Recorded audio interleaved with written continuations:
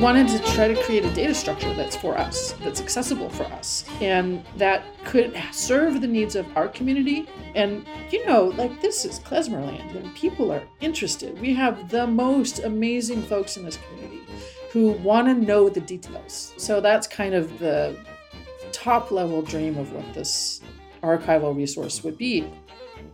Welcome, everyone, to the Radiant Others Klezmer Music Podcast. My name is Dan Blacksburg, and I'm recording from Philadelphia. I'm so excited to welcome you all back to another conversation between me and some folks from our big Yiddish world. Today, I'm talking to returning guest Christina Crowder and new guest Clara Biome, who together are leaders of the Klezmer Institute. The Klezmer Institute is a digital-first organization founded to support Ashkenazic expressive culture through research, teaching, publishing, and programming. I say Christina and Clara are leaders of the organization, but not only are they just a small part of a much bigger team, which they talk a lot about in this episode, they're part of a huge community of really dedicated people who are working with old sources, whether they're written or oral, online, and getting into great debates on Facebook groups and other kinds of online gatherings about all sorts of things, minutia, and really big picture stuff about the music. Christina and Clara get into how they put the Klezmer Music Institute together, who all the people they're working with, and actually how they're dreaming of new ways to create Yiddish, or as they call it, Ashkenazi expressive culture. We talk about what it was like to start all this right during the COVID-19 pandemic and how that actually was a silver lining for some of the really amazing online and digital transcription projects that they were working on. We'll talk about some of their dreams for what they call the Klezmer Archive, a repository for as much Klezmer knowledge and ideas that they can put together in one place. And we get to share a lot of stories about all the amazing people from our broader community who have come together to do really cool work for the Klezmer Institute and for themselves.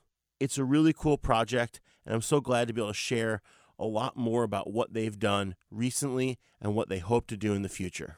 Before we get to the conversation, once again, we are asking for your support on patreon.com. That's www.patreon.com/radiantothers. Please go there and give what you can to help make this podcast awesome and sustainable. Thanks so much, and here's my conversation with Christina Crowder and Clara Biome of the Klezmer Institute.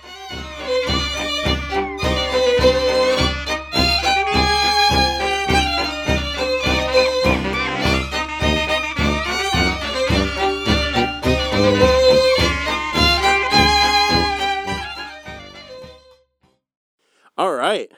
So we got Clara Biome, we got Christina Crowder. Welcome to and welcome back to the Radiant Others Klezmer podcast.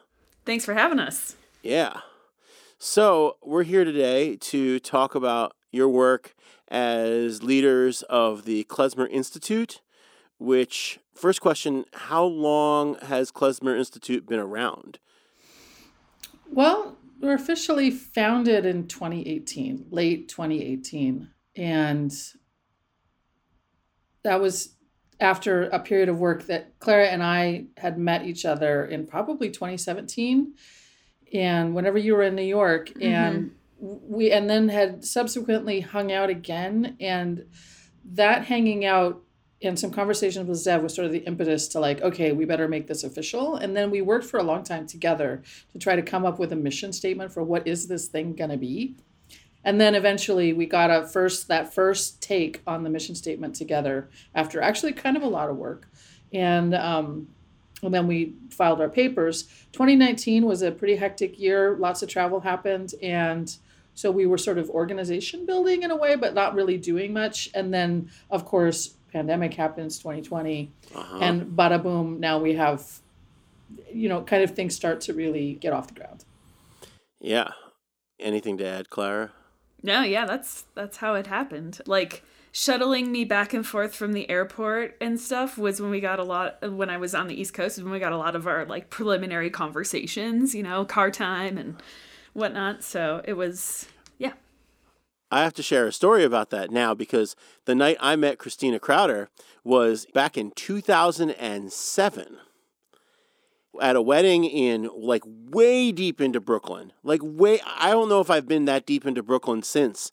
Led by Alicia Siegels, and I was staying at Michael Winograd's, and you definitely gave me a ride back from the wedding, and I said, hey, I'm going to Hungary. Somehow it came up that I was going to Hungary at the end of that year. I mean, I just want to remind everybody that I was, that makes me like 24 years old at the time or something like that, or 24. And you were like, okay, you got to talk to this people. You're going to stay with my friend Tom. You're going to do this. And then boom, I had like an entire week's trip worth of stuff completely taken care of.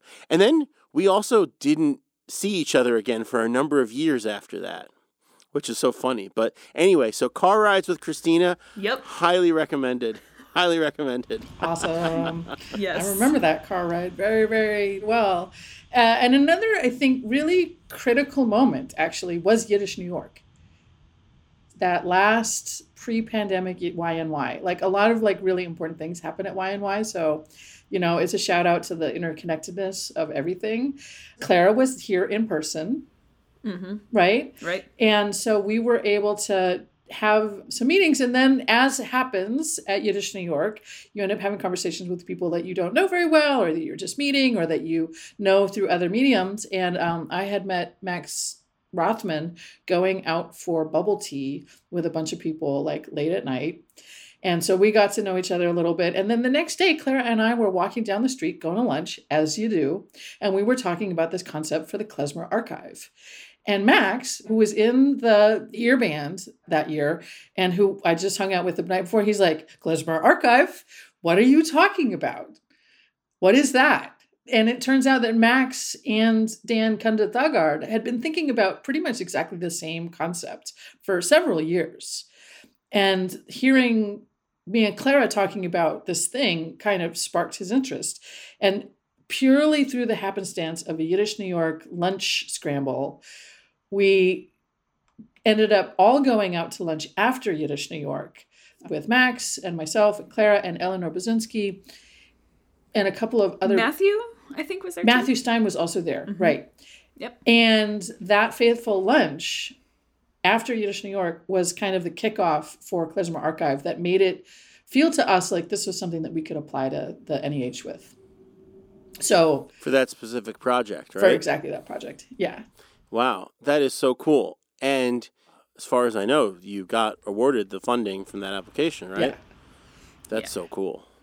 And I mean, so many things I want to stay big picture for a little while though, which is that one of the things that was so awesome in preparing for this is you sent us all of this documentation, including your mission statement, the description of the projects, and all this stuff. And it was really great to go over that because I see you out in the world, but really online in the world, doing all sorts of things. And it was great for me to get reacquainted with the big picture that you all are working with, that you're all taking on, and you do have a really well-defined and clearly stated big picture, which is so cool. Specifically, the one thing that I drew out of that was, we have this world where we have this term klezmer music, which potentially comes from more recent times in its current usage, and has certainly come to mean be an umbrella term for like God knows what, and certainly like Yiddish song, Yiddish theater, instrumental dance music, maybe even some religious stuff, and at least for a while it sort of became the stand-in for Yiddish music, or what you've talked to the old guys, they go, we called it Jewish music, and you use this phrase Ashkenazic expressive culture as your active umbrella term. And I was just wondering if you could go into that, especially vis-a-vis the way we use klezmer in all of its messiness. Well, I mean, so the specific phrase really comes from Zev. Okay. Zev Feldman, who, as we were doing this early work to create a mission statement, you sort of used this term. And we just sort of put it into the mission statement as if it was something that would be comprehensible. And then we realized, actually, part of our actual mission is to sort of define and explain what this weird string of words actually means in relation to our topic. So your question is very well made. And the way we're using it now is this idea that expressive culture is a concept that sort of comes from academia. And an expressive culture incorporates concepts that have to do with things that people do in an embodied sense that reflect a cultural reference or a touchstone or sort of a cultural community or a heritage community, as we might say. And so this idea of Ashkenazic expressive culture isn't just limited to a thing like music or a thing like a song or a thing like theater, but sort of recognizes that all of those things are interconnected and that they share a reference point of being connected with Ashkenazic culture, Eastern European Jewish culture specifically, which connects with, like, say, we could say Sephardic expressive culture, they're also connected, right, with each other. And so, yeah, that's kind of the short version of how I would explain that. Yeah. So it's interesting because it strikes me as a very different kind of a term than the term klezmer music or even Yiddish music, because that's sort of just naming the thing, whereas this is like, maybe this is just the academic element of it, where it's sort of building a context for then talking about a thing inside of it. Totally. It's a way of also saying that, like, klezmer music, this thing that we call klezmer music, is for dancing, and that it's very deeply connected. Like, it exists in part to inspire human beings to dance at weddings, right? Mm-hmm. And so those things exist together as part of this cultural expression, and this music also exists to make the bride and her party to cry, right, at the Kalabavenen, right? And so that it's a way of saying all of these things are like really connected and inclusive of these sort of physical, cultural things that we do. So it's an umbrella. It has Ashkenazi dance, and it has klezmer music, and Yiddish songs, Hasidic music, and all of this stuff inside of it. But it's all about corporeal or physical expression as opposed to like intellectual things per se, right? Yeah, and it's funny that I feel like it's a useful frame for us, because as people who are interested in Ashkenazic expressive culture, we find ourselves always trying to grasp so much at once. It's like all those things you just mentioned in other communities would kind of like, for example, maybe have their own workshops for each one separate from the other. I don't know if that's how it goes at like a Balkan camp or an Irish camp or a fiddle camp, or at least maybe the workshop itself is a lot bigger, or maybe happens more than once a year, but there's those of us in the klezmer scene who are like, oh, a Yiddish New York or a Klez Canada or a Yiddish Summer Weimar or some of these other ones. We're trying to get it all in all the time, every time. And it's, so yeah, we kind of need a term like that in a way. For those of people who are just listening, everybody is nodding in agreement. Okay, so like Klezmer Institute gets started. I think we should just jump right in, because you mentioned that things really got going when this weird thing in 2020 happened, which, also, since we're talking about early 2020, I have to shout out Clara for saving my butt, saving my hide at Klezmer Kirky, put together some cool electronic tracks that we played live in like less than 24 hours, as you do. Amazing. Yeah. It was a whirlwind and super fun. And one day we will put out that album we keep talking about. That's right. We're going to get into it. We're going to keep working on that stuff. Yep. But in the meantime, so we were all living our whirlwinds of 2020, looking ahead to God knows what. I don't know. You probably were thinking, oh, this Klezmer Institute's really cool, and I hope we get enough time to work on it. And then suddenly you find yourselves with more than enough time to work on it. Like, how did you all approach, like what happened? You approached, this thing happened, and then what? Yeah. I mean, when you start an organization, like just you co-found it yourselves, you have no money. And therefore you have to do all of the other work to pay your bills and then hopefully scrape by some time to make it happen. And you're right. Like, as soon as March of 2020 happened, all of a sudden we're stuck in our houses and have time. And so putting together, that was a really intense time of writing the NEH grant for the Klezmer Archive. Christina did all of the legwork in that time for preparing the Kisselhoff-Makonovetsky manuscripts. Like, it was just time to buckle down and get a lot of nitty-gritty work done and start having some really big conversations as well with project teams and do a lot of dreaming about the projects. Like, to dream enough to found an organization is one thing, and then to dream about 2 big digital humanities projects is like another whole animal. So it was a lot of, we were probably on the phone with each other for, I don't know, 3 to 5 hours a day most days, just like getting everything prepared to make it public. It was intense. And then the launch of the 2 projects, well, the one project in November of 2020, the Kisselhoff-Makonovetsky Digital Manuscript Project, happened. And then end of December, we got the Klezmer Archive grant. So we went from like relatively little happening in 2019, certainly that was public facing, to suddenly having 2 massive projects, which was really exciting and intense. That sounds intense. Yep. I mean, if we think about the silverest of silver linings that came out of the COVID period, is that Clara had just an insane idea that we should apply for an NEH grant. And I was just like, are you out of your mind? She's like, no, yeah, we should do it. And I'm like, are you sure? Are you, I mean, okay, if you say so. All right, cool. Yeah, all right. And Clara just sort of wrangled this application together and sort of took care of all of the, like, there's this thing, there's this, there's like this part, section 1, section 2, section 3, all of this stuff. And she and I together were involved in the sort of writing and learning how to write together and think together.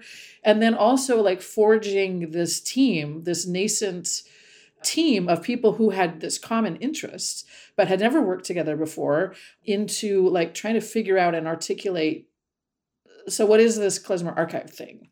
Because like taking a thing from this idea of concept and then having these amazing folks, Max Rothman, Dan Gundethagard, and Matthew Stein, who were able to sort of lay out in technical terms, like how we could structure this thing, the things that we needed to think about in terms of writing about a structure. Like it's impossible to like sort of outline how, sort of overstate how important that was to coming up with a team. And then of course we have Eleanor Basinski, who has, just massive experience in the archival space, who had shepherded through the project. She was like sort of deeply involved with the project to put the Ruth Rubin archive online. So she had a lot of like really great things to add to the conversations about that part of the work. And through that, so then so through the writing of the application, we came up with this great idea. And then we also kind of learned how to work together. And Yonatan Malin, I don't want to leave Yonatan out of this as well. We also met Yonatan at Yiddish New York. And he just brought like this real gravitas and this sort of connection to the scholarly world that we continue to benefit from, all the way through. Like, because he's able to connect us with some people who were working and are working in the computational musicology space, who have been just profoundly influential in how we think about the work and how we think about who it's for in an academic sense. And he's also just a great writer and super thoughtful and very interested and totally involved. And so like, having this sort of team come together around the application process was phenomenal. And we kind of thought, well, okay, so we don't get this grant, but we got a great team and we kind of know how to work together. So like we can go for the next thing, And then, of course, then we got the grant. So that's, you didn't have to worry about it. We didn't have to worry about it. So, well, and then we had other things to worry about, but those were really, really, really tremendous and awesome problems to have. That's awesome. Can you go into a little detail about the Klezmer Archive project? There's like 2 things I want to put a pin in. One is the who is this for conversation, which I think we can talk about later, because I want to just get more people understanding what these projects are first. And then the second thing is I want to hear about the origins of getting access to the Kisselgoff archive. But first, okay, what is the Klezmer Archive Project? The Klezmer Archive Project is a digital humanities project to develop a resource to make all available information on klezmer music and the people surrounding it available and accessible and searchable and useful for research and for creating new art, and just having a repository in one spot that can also serve as a hub of communication as well and collaborative research and development. And I think I can explain a little bit more about where it comes from and why it needs to exist by kind of explaining a couple of little short stories about who it's for. I had this experience when I was sitting in Romania, going through these folklore books, being like, gosh, I just wish there was a way I could keep track of all of these tunes and just where they're from. And I barely had a computer at that point. And I was making these, I was literally cutting pieces of paper out of photocopies and pasting them into little notebooks and stuff. And it was sort of woefully inadequate. But I was wouldn't it be cool if there was a way to put all this stuff together so I could compare Romanian music and Moldavian music to Jewish music? And, come to find out that Max Dan had also had these ideas wouldn't it be great if we could compare melodies and variations and versions? Because it comes up so much because it's so big. This music is so big, it's wide, geographically wide and deep. You've got everything from sort of Bessarabia all the way up into Lithuania, just sort of as a historical territory across which there are many, many different iterations of this music, all kinds of different names, different dances, different customs, different interactions with different kinds of music. I mean, there's just so much. It's so much. And that is even before you get to the United States and North America, or never mind Brazil. It's huge. So this transnational cosmopolitan repertoire is really hard to keep track of. So who's it for? It's for somebody like Elias Neves, who is this supercomputer in his brain of remembering tunes and knowing about variants. And, Joel Rubin is another one who's great at this. And Josh Horowitz is terrific at this as well. These people who are just carrying around massive connective tune tissue in their brains, right? And so the dream is that we could sort of help to get it put together in a place where other people could see it. Take it out of the Facebook thread, because we've all been in those threads where oh yeah, this tune, blah, blah, blah. I got, there's a YouTube of this here, Dan, classic Klezmer, Dan Karkner's YouTube channel. Go to Dan Karkner's page. You'll see these fun references there. And, because Facebook is not for us. Facebook is not for us. It's for Facebook and Meta. Yeah, that's right. And so we wanted to try to create a data structure that's for us, that's accessible for us and usable by us, designed by us. And that could serve the needs of our community to sort of keep track of these incredible connections that thread the music together. And, this is Klezmerland and people are interested. We have the most amazing folks in this community who want to know the details. You're one of them. We are them. We're all them.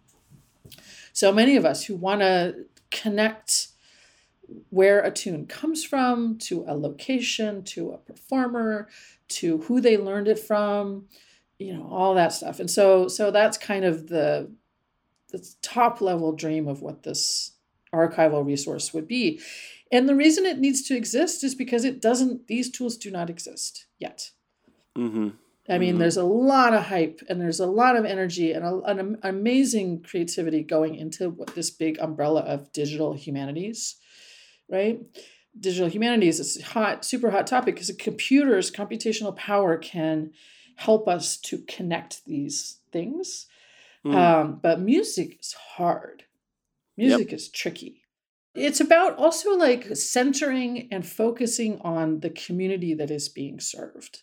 This is not the entomologist butterfly case where you kill the butterfly and you stick a pin in it and you stick it under glass so that other people can look at it. It's saying that like we're a community of people who are invested in this culture, and we want to have a tool that helps us see things that we wouldn't otherwise be able to see, and to then also bring people in.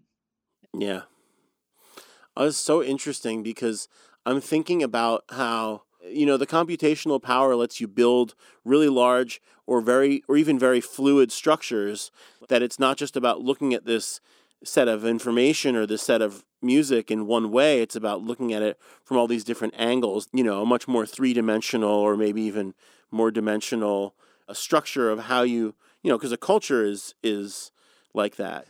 I feel like the computation power can get us so far, but the human power of like providing outlets to use this information is the place where my brain goes, and something where we still have a lot of work to do, even as all of us, you included, are providing a lot of opportunities for people of many levels, professional to amateur or everywhere in between, to actually play this music together or to explore this music together. And it's good because one of the things without that kind of archive is you have to rely on a leader to provide the information. For the most part, some people are willing to. Some people get the psyched and go out and find stuff on their own. But it's interesting, right? Like we have to. Maybe you're going to build this thing, and then the rest of us are going to have to sort of rise to the occasion to provide enough people power to use it. Yeah, I mean, hopefully it's a space where everyone wants to come and contribute. It's a space where interactions can happen. I think about when I first learned about Klezmer and I started digging into it, and I was like, I have no clue where to go, where to look. And it was clear that there was a lot of information scattered everywhere. And so the thought of bringing it together and combining it all. We talk a lot about community knowledge, right? And in a way, that's dispersed among all of us. But with the power of bringing it all together is already and going to be even more remarkable for not only us who are specialists in this, researchers in it, performers in it, to advance to the next level because we're collaborating and seeing this information in one space, but also for someone who's new to have direction and access to it. It's hopefully providing both breadth and depth to what we can do together and bringing in more people. And so hopefully it's an exciting space where people want to be.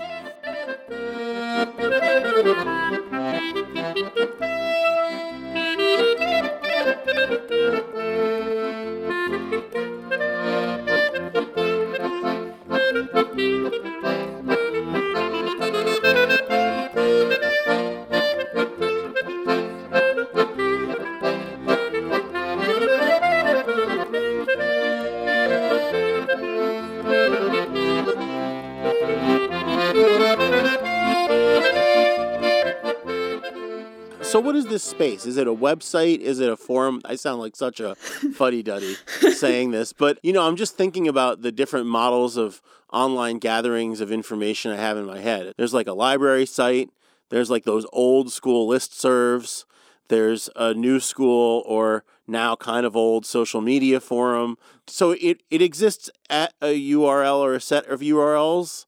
And then what? Well, so I'll tell you two things. Another super secret, amazing component of our Klezmer Archive team is Skylar Versteeg, who is a user experience expert. And they have brought some amazing things to the project. One of which is being very cautious about talking about what a thing is going to be before you do the research about what it should be. But with that caution in mind, and I can hear them saying that, at one of our retreats, I can share some things that I think are pretty true. One is that, yes, it's going to be a website. Like there's a URL. It's going to be called, right now it's called the Klezmer Archive Project, but in the future it will be called whatever our final name of the project is. And you will show up there and there'll be a welcome page, landing page. There might be a thing for, if you're new to Klezmer, come on over here. And it might ask you like, what instruments, do you play an instrument? Oh, I play the oboe. Here's 3 tunes in the Klezmer repertoire that might work really well for you if you're an oboe player. Do you want to know about Klezmer dance forms? Like, here's some little FAQs and sort of dialogues about a frelix is a blah, blah, blah. And here's 3 videos or 3 audio samples you can listen to that are good examples of what we call a frelix from various periods in time, from various locations. Maybe there's 5 things. I don't know. But then I think the heart of this resource will be search. And then also kind of like a sort of a social commentary kind of component. So searching for things that are based on criterion that Klezmorim use or that you and I might use, like, oh, I want a frelix from this region from this time period. I mean, I can't tell you how many people have said, hey, can you give me some tunes that were from Ukraine? Right, for example. Right. Topical. Right, super topical. And the thing is that, like, the Library of Congress subheadings, up until Judith Pinola started working on it recently, like within the last year or so, like did not have anything more fine-grained than like Jewish dance or like hora, right? Mm-hmm. So we have this thing, we call it domain-specific metadata, right? And so that what that means is like things that are relevant to our domain of expertise. And so if you wanted to search for, skoczna or frelix or share any of our sort of dance forms or social functions like kalabazetsin, doina, and stuff like this, you would be able to search there. You would also be able to fight about the things that are coded as genres. It's a Jewish archive. Totally, exactly, right? And the idea is not to say like, this is a frelix, but that there's a way for these, for a thing that you might categorize as a Bulgar and that I might categorize as a frelix, that it's okay for both of those things to be true at the same time. Tags. Right? Because they can have both tags. And it's interesting to look then at that group of things that have both of those tags on them, right? Yeah. Or whatever the deal is. So, kind of having this really robust and flexible way of categorizing things is really important. And then I'm going to ask Clara to speak about this idea of documenting human relationship type stuff. But before I go there, we have another model that's like super cool that I do want to mention as a vision that we've held right from the very beginning, is the idea that we want to invite commentary about tunes. We want to invite discussion kind of on the level of the item, right? So that you would have the item, you have the music, you would have some things, you might be able to hear a MIDI representation of it or a link to a recording. There would be a thing that would also have what we call the Talmudic view, where you would have the item centered in the middle and then all of the commentary around it kind of laid out, if we can do it, laid out in the way that we see that a Talmud page laid out, so that like South Fallsburg Bulgar or one of my classics. One of your classics, we could go to that and maybe there would be a note from you saying like who you learned it from, why it's such a staple in your repertoire, I might come in and comment and say like, oh, I played this with you on the radio in Philadelphia. It was a great afternoon. And I don't know, somebody might come in and say, well, that's from the repertoire of so-and-so, also from Maine or wherever it might be. But the idea is that we can also just let things that disagree with themselves exist in the same space. Yeah. Because of course, right? With this stuff, for sure. Right? In the Wikipedia model, you see the page about a thing, and it's a single narrative, right? All the editing happens behind the scenes. And in this space, our vision is that the conversation and the ideas and the notes and commentary about an item are visible. Well, that's culture right there. Right. Wikipedia, an encyclopedia is not a cultural document. It's not, and it's certainly not a process, right? Totally. Totally. Yeah, so, I'll pick up here. The thing that I am focusing on a lot in our current stage of work for the Klezmer Archive is documenting human relationships, because the way we see music travel throughout the culture, throughout communities, especially musics of oral tradition, there isn't always an item to attach it to, and rather it's the people that we want to have a map of, essentially. And so I've been using Michael Alpert and Bronya Sakina as like a case study. I want to be able to articulate the kind of relationship there so that we have an understanding of not just like the number of items and the number of recordings that came out of their connection, but an understanding of the depth of that relationship and how much cultural knowledge was shared there. Something we often talk about is like, there are so many incredibly important people in the community who do a bunch of teaching, a bunch of traveling in various spaces, and maybe they don't have a really extensive recording catalog. But that doesn't mean that we don't want to know where they've shared tunes and what tunes are most important to them or have a lot of meaning for them. And so by documenting the humans, we can start to see the way the tunes move historically and in the contemporary communities, which is really interesting when we start thinking about that for the Kisselhoff project too, because we've had this moment where the manuscripts went out into the world and these tunes just like, we can see it happening in real time and in a very fast pace, how these tunes are moving around the world. So documenting those people sharing that knowledge is deeply interesting to me. Yeah, I mean, I'm thinking about, it's such a good case study with Michael and Bronya because it's bounded, right? Bronya is no longer with us, and that was a real one-to-one relationship between two people probably in a room together only, when at agreed upon times, right? And, or maybe slight semi-agreed upon, who knows?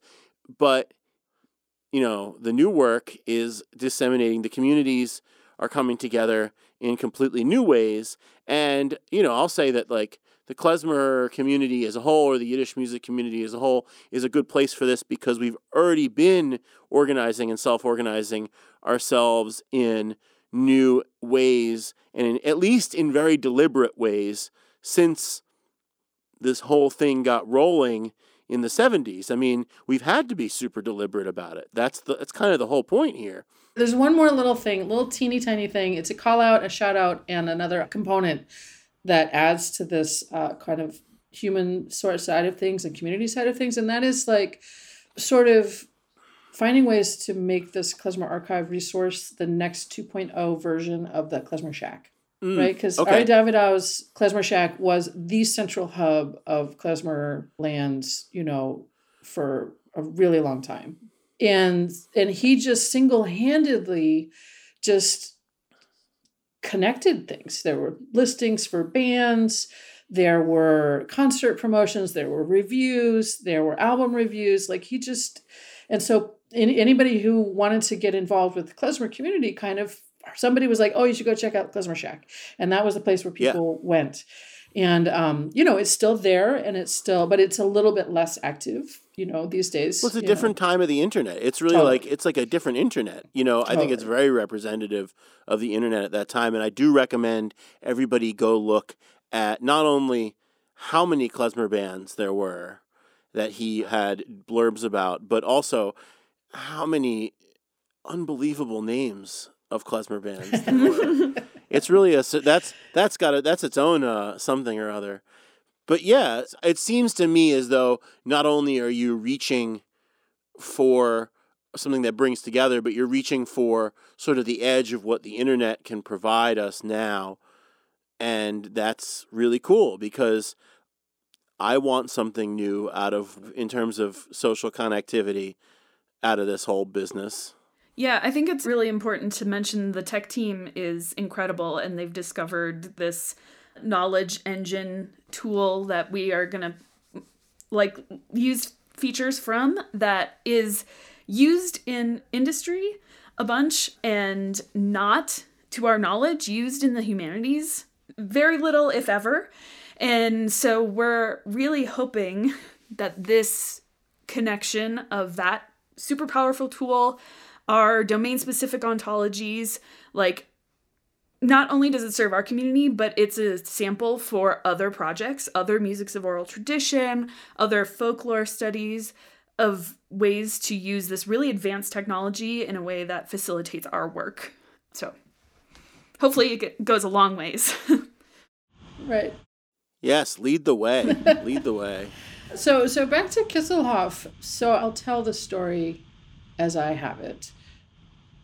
In the summer of 2017, Zev Feldman and Judith Friedjeschi went to Japan to do some lectures in Tokyo about Judith's work on Davinen, and Zev was there, and he did a presentation, and then he did a dance workshop.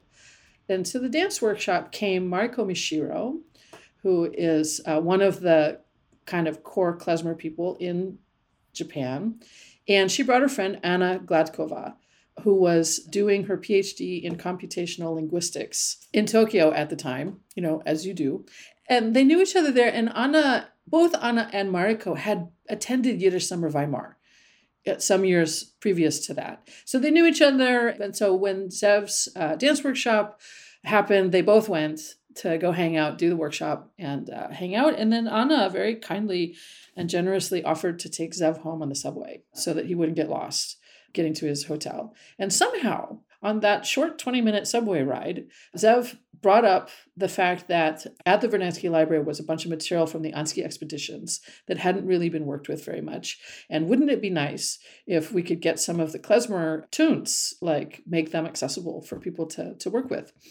And Anna was like, oh, okay, cool. So she was heading home that summer, and she went back to Kyiv that summer, and she had a letter of recommendation from Mariko's institution in Tokyo, because Mariko wanted to write an MA or maybe her doctoral thesis on the Jewish wedding and klezmer music. So she had this letter from her institution requesting access to the Kisselhoff materials, and off Anna went to the Vernadsky, where somehow she successfully was able to negotiate that she would get photos of this material. And in order to make it happen, Anna was at the library every day for several days. Zev Feldman was in Israel, where he dropped everything to translate, and I'm sorry, there's going to be a lot of names here, but follow the dots.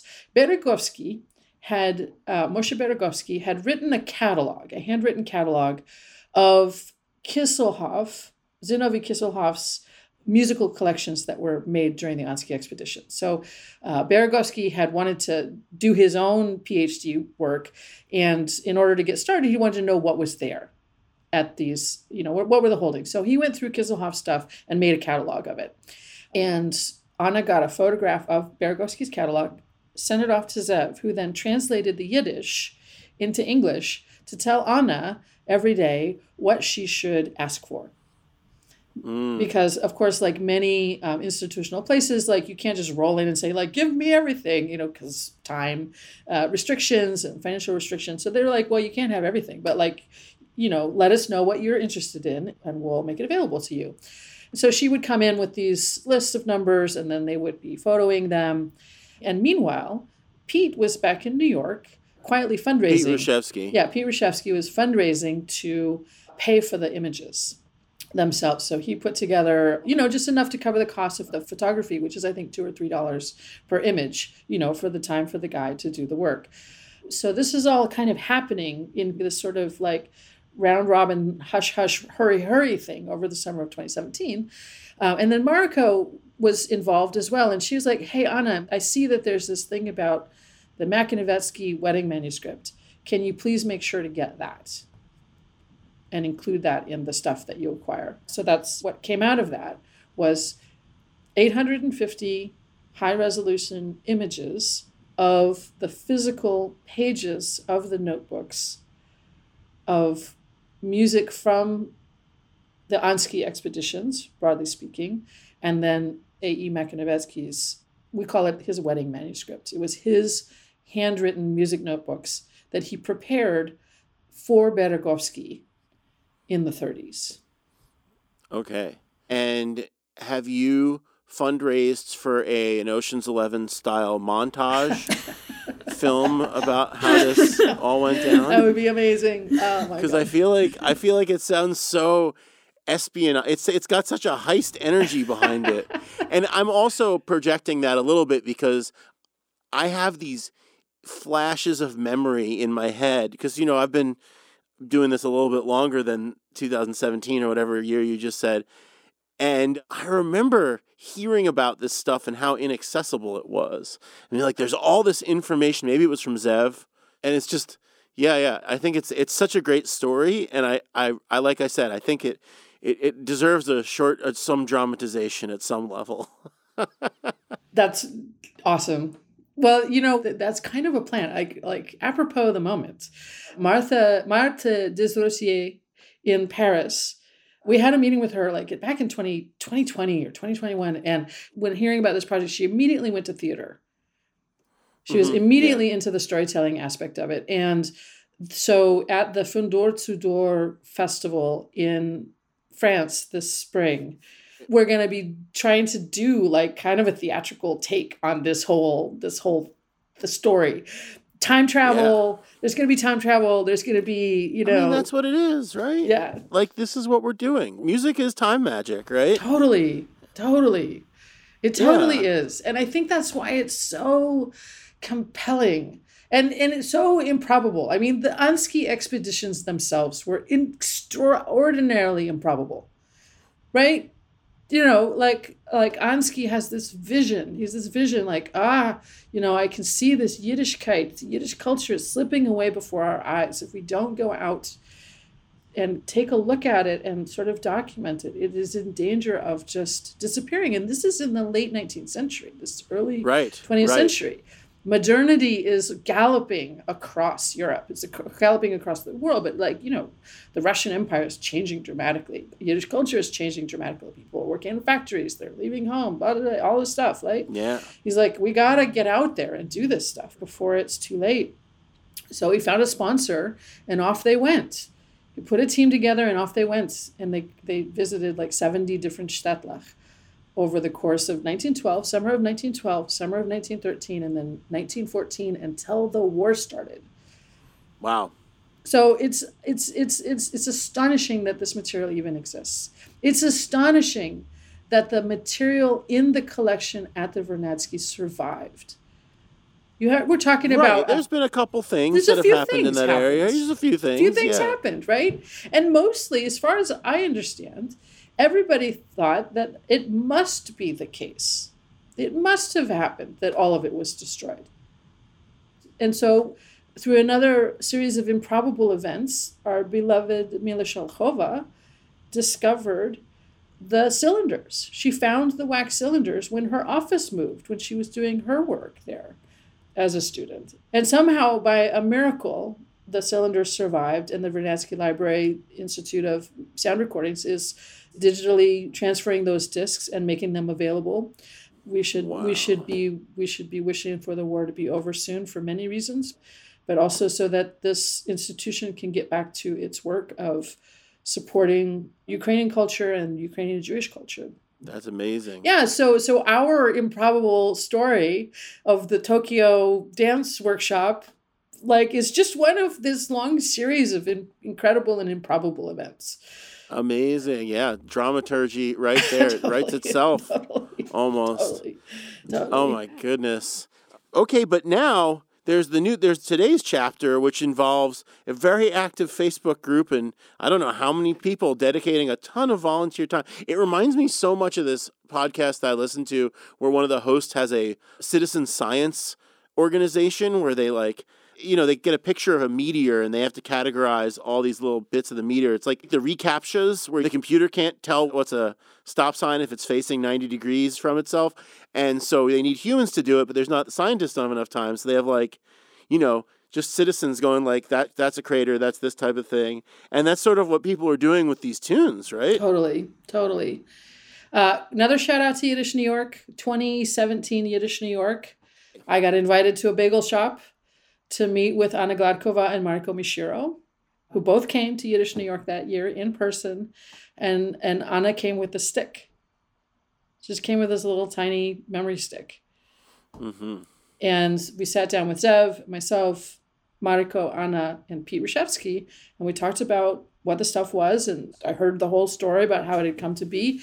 And Anna, who was the person who had acquired these materials, she's like, I'll be delighted if somebody wanted to work with this. I want to be involved in a project, but really kind of on one condition.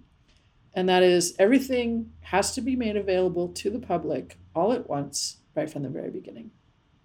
This material, this cultural heritage of the Jewish people has been hidden away, thought to be lost, fortunately safely protected at various institutions across the former Soviet Union and now in Kiev at the Vernadsky. But we can't hide it. It needs to be shared.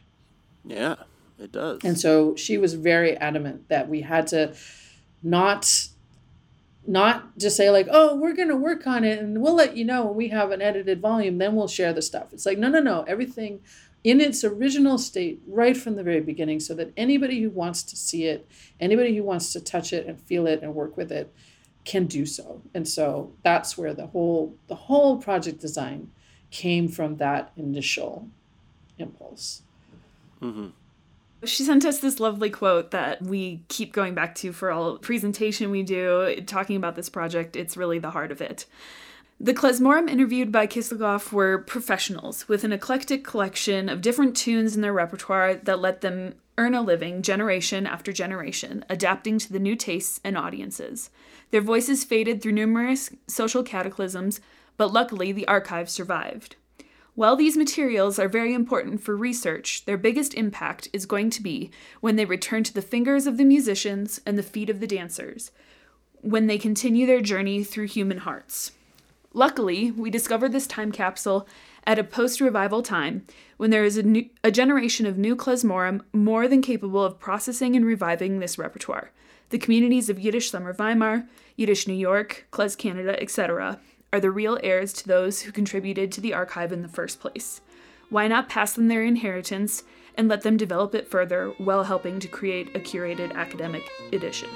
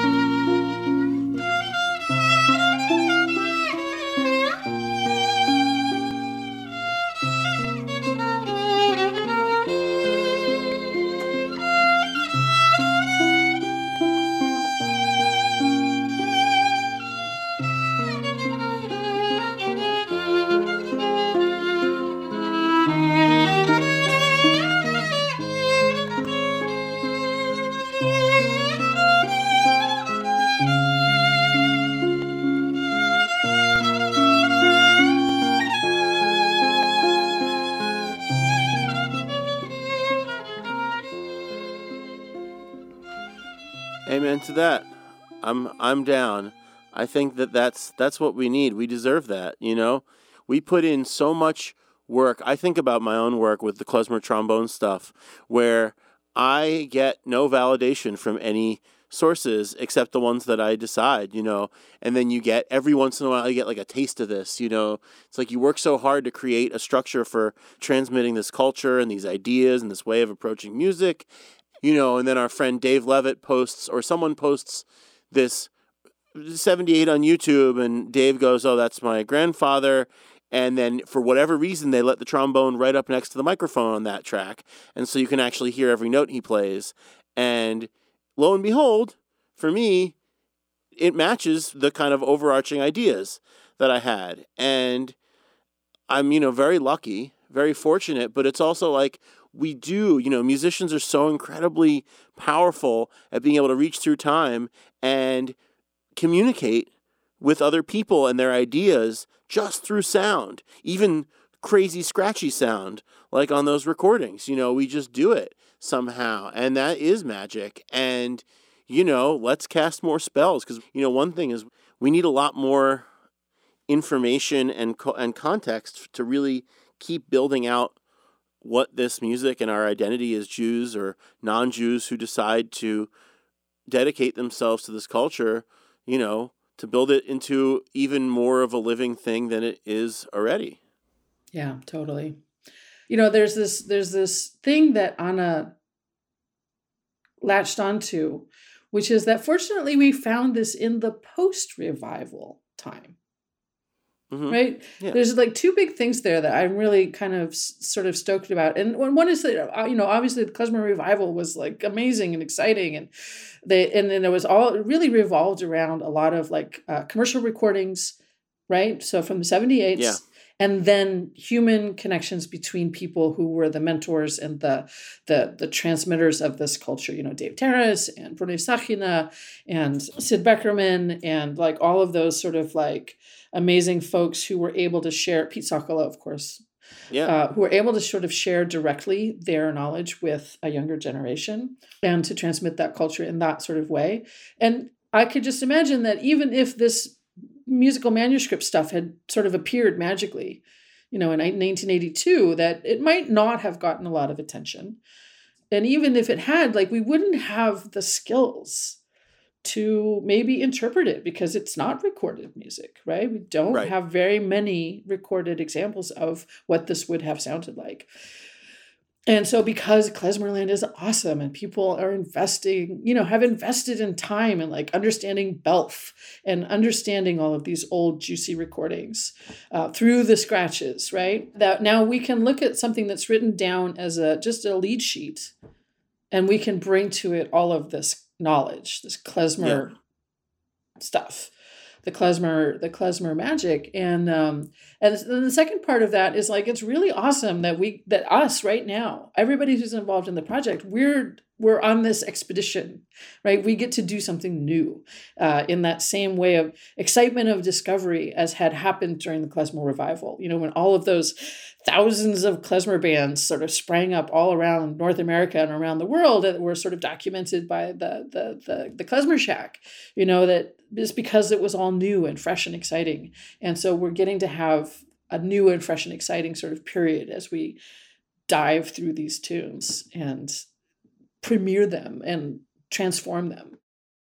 Yeah, and it seems like one of the ways you're doing it with, the Facebook group, maybe you can detail some of the other activities that people have done. I know people are just literally writing these out into notation programs, but it seems like it's giving a lot of people more ways to sort of discover things. Whereas, I think of the closest thing to that I remember from my experience was when German Goldenstein and his repertoire kind of swept the scene. And it was like a big deal. But, like most other musical expressions, it was sort of like your ability to get close to it was based on your access by your own instrumental ability combined with whoever you were and how that, and all that kind of dynamics. Well, also because it's coming from a paper source or a written source, there's so many more points of entry for people to sort of make their mark rather than only, leaving it to the virtuosos. So yeah, what are some of the activities that you all are doing or that people are doing with these? Yeah, so the community has been incredible. Over 200 people have registered for the project and have contributed in some way or another. To start with, we had digitize-a-thon events. The first was a 30-hour marathon of people getting together and looking at the manuscripts, working on text translation or doing notations and just getting into the weeds of like, this looks like it might be a B, but maybe it's a C, or let's look at other spots on this page to see if we can determine, is like constant puzzles and putting things together. And so we have the digitize-a-thon events. We've kind of phased those out now. We've had play-along sessions. So once a week, Christina usually hosts a play-along session where she compiles a PDF and then we just read down tunes and talk about them and experience them and see if we recognize it from somewhere else or decide if it's maybe a vocal niggin instead of a instrumental tune, or where does this live in Klezmer space, right? So play-along sessions, and there's translation sessions every 2 weeks with Hannah and Reuven, and they've been working so hard at getting all of the text translations done, particularly of the Makonovetsky manuscript. It has incredible chunks of text with really wonderful information to give us context for those tunes. And so those things are happening regularly. The mini Digi series was like some presentations basically and conversations about parts of the corpus that have been worked on a lot. We had Hannah and Reuven present the text passages that are incredible, and Jordan did a little bit on Hasidic repertoire found in the collection. And so with all these participants, they can pick a tune and just start. And what we like to say is that they're the expert on that tune now, right? They're the ones that have spent the time with that manuscript image and made decisions about how to represent it in digital notation. And their choices have been informed by their knowledge about klezmer in general and what they've experienced in the project with others as well. And so hopefully people are doing these and finding their own little tunes that they love and feel are theirs because they've spent time with that tune. And then they take it and play it, or they pass it along to someone. And so really, hopefully, every participant who's had that experience feels and understands their value to the project for having done that. We certainly, on a regular basis, will talk about how incredible the KMDMP community is. There are many people who have done hundreds of tunes. Well, not many people. A few people have done hundreds of tunes. But anyone who has done a single tune has been an important contribution to this project. And the text people, it's remarkable what's been accomplished. We launched it in fall of 2020, so it has not even been 3 years, and so much has been done. Yeah, we're about 150 tunes shy of having completed a first pass at notation on 1,300 tunes in the corpus. Hannah Ochner and Reuven Zaslavsky have kind of shepherded the early translation work, which involved a lot of people sort of contributing in various ways over various periods. And they've gone through and just sort of gone through like start to finish. And particularly with Makanibesky, they've like ground out like all of, like basically I think all the text is done. Except for the like then there's songs, liturgical settings, and that's a little bit of a different category, in which, by the way, Bob Blacksburg has been a great contributor to the liturgical material. I'm glad to hear it. Yeah, and he's a great contributor. So yeah, we're in a bit of a transitional phase right now, and I'm thinking about, have not done it yet, but sending out kind of an invitation to all of our project participants to sort of help us think through what do we do next. What should we be doing to help kind of carry on the energy in the project? What can we be providing from our side? And what do people want to do? What do people want to hear? And sort of just engage that way. That's a thing. I want to talk about our scholarly editions project, but first I do want to also just mention Hannah Ochner and Hannes Skochna. So Hannah Ochner is a sort of a molecular physicist who takes pictures of cells with very powerful and very delicate, fancy microscopes. That's her day job. And she just completed her PhD in Germany, and it's now in England with a postdoc. But in her spare time, she digitally notated probably more than 600 tunes out of the corpus. Wow. Right? Not to mention all of the text that she's had Not her to hands mention on. all of the text. Yeah. Woo! Some people, right? It's amazing. So so there's a tune. So we've all of these tunes. They have these catalog numbers: KMDMP 02379745, whatever. Like all the tunes are sort of cataloged by numbers because most of them, the vast majority, don't have titles or names, and the ones that do have titles are like Skochna. Like usual. Normal stuff, the stuff we know. And so we've kind of made it a priority to like just start naming things. And Hannah rescued this incredible tune from a piece of paper in a notebook that looked like it had been dunked in coffee, wadded up in a ball, and then like fed, put in a mouse cage for a few days so they nibbled all the edges off, and then flattened out again and put into this manuscript notebook. And so she managed to get the music off of this page in its image form and notate it out. And it's this really cool Skochna. And so we started calling it Hannes Skochna, right? And in classic Klezmer Land fashion, there are already competing versions. Good. Totally. There's a whole, we need to get back to that. There's the B natural school of thought, and then there's the B flat school of thought on that one tune, which is awesome. Oh boy. It's awesome. Like there's one note. There's just like one note, and it's literally on the image of the manuscript. It's there's a fold in the paper, so you can't see what's behind the fold.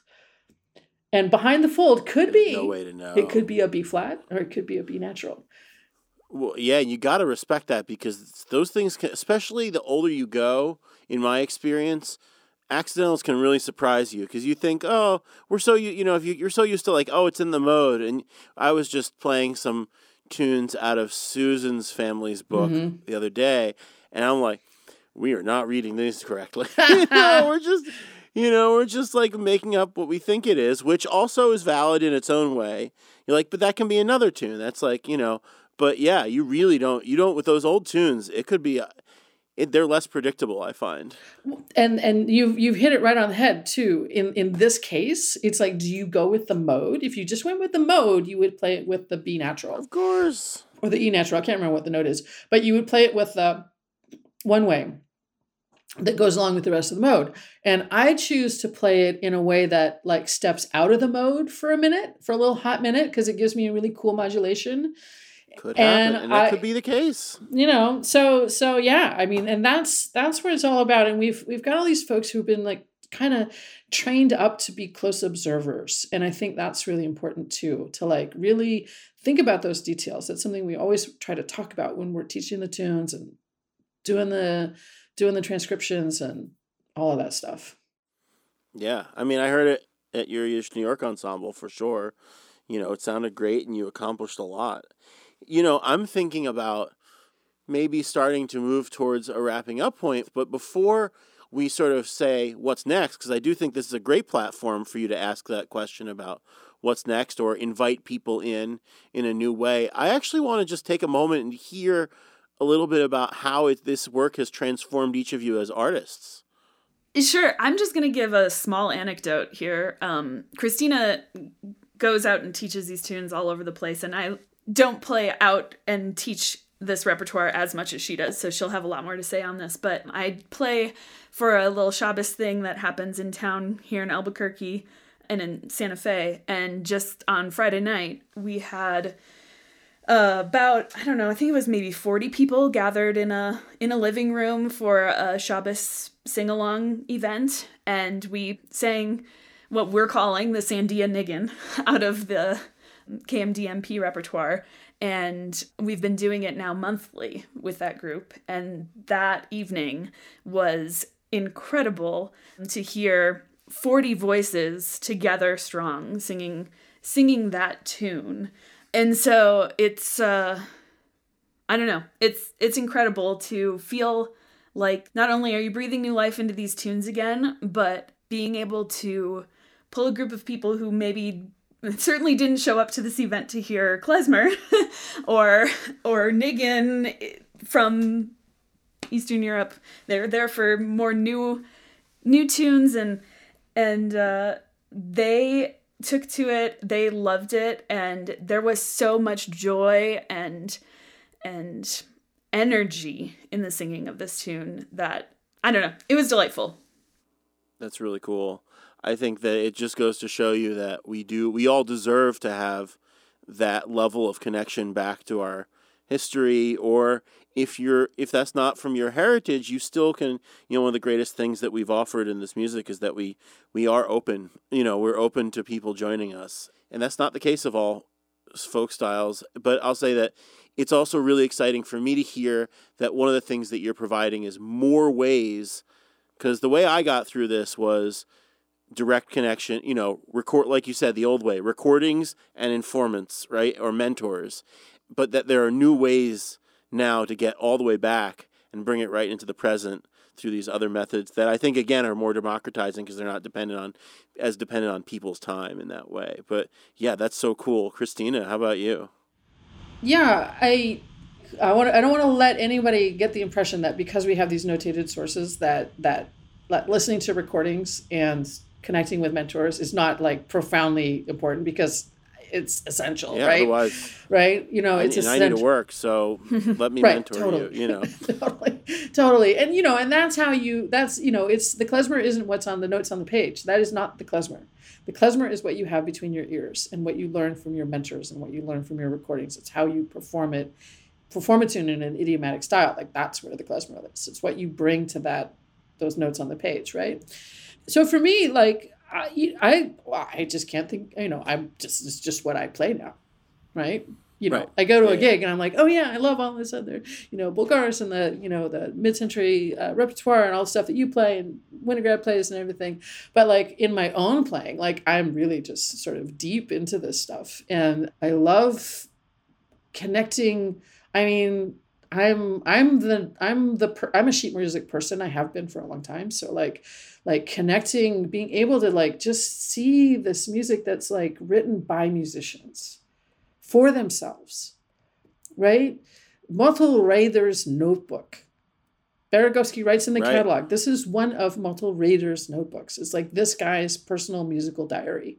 And to get to see this klezmer and to just sort of think about who is this person reflected in the repertoire that they shared for themselves, that they wrote down because it was interesting and meaningful for them.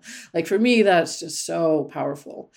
And I think it communicates somehow, like there's a rigor to it because you want to be respectful of where it comes from. But you also have this freedom, right? Because it's like, I'm going to just interpret it in the way that who I am now, the klezmer that I am today.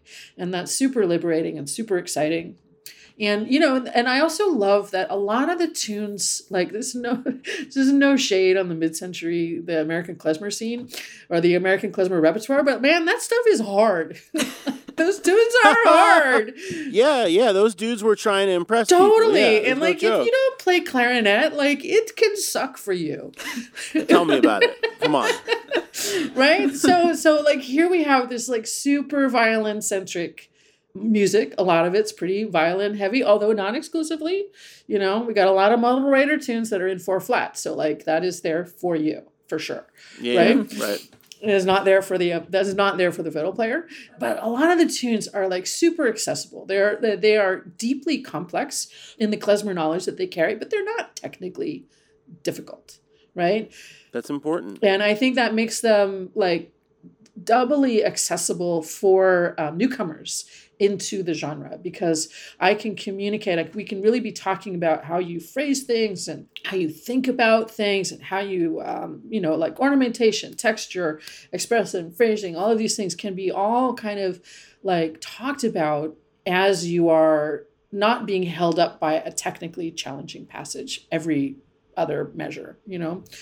And for me as a sort of an educator, as a communicator, like I find that like really exciting, you know, because like there's stories that go along with the tunes. And when I get to play them, I'm just sort of getting to inhabit those things and let my mind just like go to that wedding. I think we should tell folks where to get these tunes. Where to get the stuff. Yeah. Yeah, totally. Yeah, and also what's next? I think this is good. Like, yeah. How can they get involved? So we have a landing page on our website, klezmerinstitute.org/KMDMP probably, but you can find it under projects. And you can register for the project there and then join mailing lists and stuff like that, Facebook group, all of that. But you can access the PDFs, the digitized PDFs, on that website, right from that page, even without registering for the project. But we would love to have you in the project. So you can get those files there. One of the things that's happening next is we received another NEH grant, which still, congratulations. Thank you, still seems, I can't like even process it still, that we've received two. And so this one is a planning grant for a set of critical editions of the KMDMP material. And so we have right now, we've convened a team, and in the next 2 years, we're developing editorial policies and standards and coming up with design ideas for a set of critical editions that will be in some way both print and digital formats. We don't know what that kind of hybrid thing looks like yet exactly, but that is really exciting. And we have 2 years to get into the weeds of like, Makonovetsky wrote it this way, but this is not how you spell it anymore. So how do we preserve these dialects, make these translations and transliterations that are both accessible and respectful of the original material there? And then making note choices. So we will eventually go back through everything with a fine-tooth comb and get these charts to align with those standards, and then we'll be able to publish them with commentary and context. Yeah, it's another entry point for people. We hope that, like, when we put out the collection of Makonovetsky, that a bunch of classical violinists are going to be like, whoa, where did this come from? I want to know more. And then we can, give them the context and help them discover it. Right. That's another little component of the, like, what's next sort of thing, is sort of helping to vision what this critical edition should look like, right? We have this Schuyler Versteeg. They did a great visioning exercise for the Klezmer archive that the whole team participated in before we got started in writing for the grant. And we're trying to copy that model that they showed us for this critical edition series. Like, how do we divide up this repertoire? I mean, we find everything from like 2-line Pesach tunes that sound like Pesach tunes because they're very, very simple, to these 4 or 5 page ginormous, like, virtuosic violin solos, right? So how can we divide up this repertoire? And for people who have kind of skated through the tunes already, like, they can really help us sort of think through, well, what would be useful to you, right? So that's the thing we're going to be putting together for sure to send out and get some feedback on. But another part of the project design that we think is really important is preserving this idea of bringing scholars and our practitioner experts together into shared spaces. And there's a lot of blurring of lines here. I mean, but we have, Walter Z. Feldman, we have Asya Weissman-Schulman and Helen Beer on the sort of leading up the scholarly team. And then, Hanna Ochner and Reuven Zaslavsky round out the text team because they are, as of today, the most experts in that material of anybody on the planet right now, because they have spent months and months working with the material. And the same thing goes with, our music editorial team. Going forward, they've all had their fingers in this pie and will help us sort of figure out how we want to handle this material. It's really exciting. And it's kind of a new thing in the world. Like, scholarly projects sort of happen like one person has an idea. I want to do this thing. I'm going to write a PhD, or I'm going to write a book. And then they go off, they have a few research assistants and they go do some stuff. And then they write their book, and I'm not saying that to dog the model, because the model has been working pretty well for quite a long time, right? But because of the nature of this project and because of the sort of community focus around it, we wanted to make sure that that was reflected also. Like, the project is not designed so that volunteers work for researchers, right? This is a project that is designed so that the volunteers are they're the primary audience for the work, alongside scholarly folks who might be invested and interested to see what we come up with. But we want to make sure that it's not only a one-directional flow of energy here. We want to make sure that the community is able to be involved, and the people who have invested time to become experts in the material will be part of the team of people who help to figure out what to do with the material and how to organize it, stuff like that.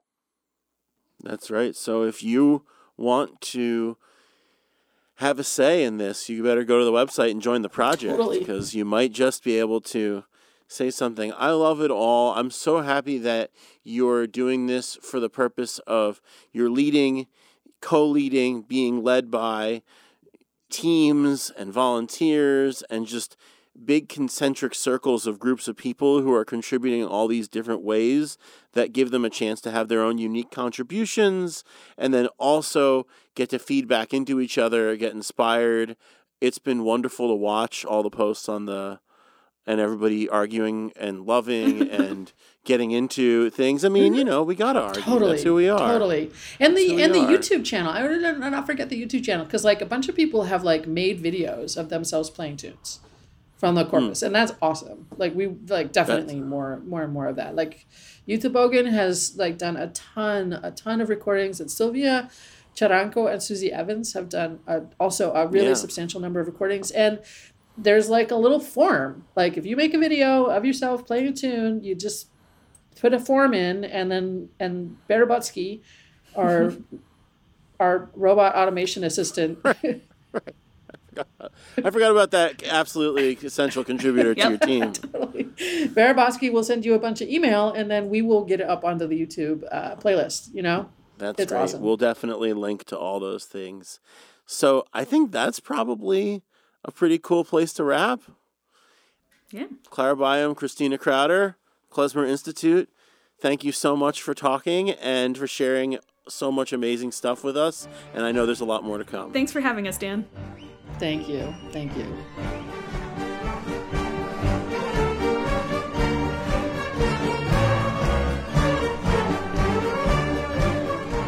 All right. That was my conversation with the folks from the Klezmer Institute, Clara Byam and Christina Crowder. It was really awesome to talk to them. I am so excited about how big they are dreaming, about all sorts of new ways to bring people in to our Yiddish world and to make this music accessible at new levels for really everyone. It's awesome. Feel free to take them up on their offer to get involved and add your own voice in to the work that they're doing and to what these projects will ultimately become. I know many of you listening are already pretty involved, and thank you for all the work you're doing. And thank you for listening to and supporting Radiant Others. Once again, you can support us on Patreon. You can support us by sharing episodes either on social media or with your friends directly. You can support us by leaving a rating or review wherever you listen to your podcasts. And I'm sure there's a lot of other ways you can support us. So please keep doing it. Us is me and Bela Unger, who produced and edited this episode. We'll be back in 2 weeks with another conversation between me and someone from our big Klezmer world. In the meantime, I wish you all well and good Shabbos.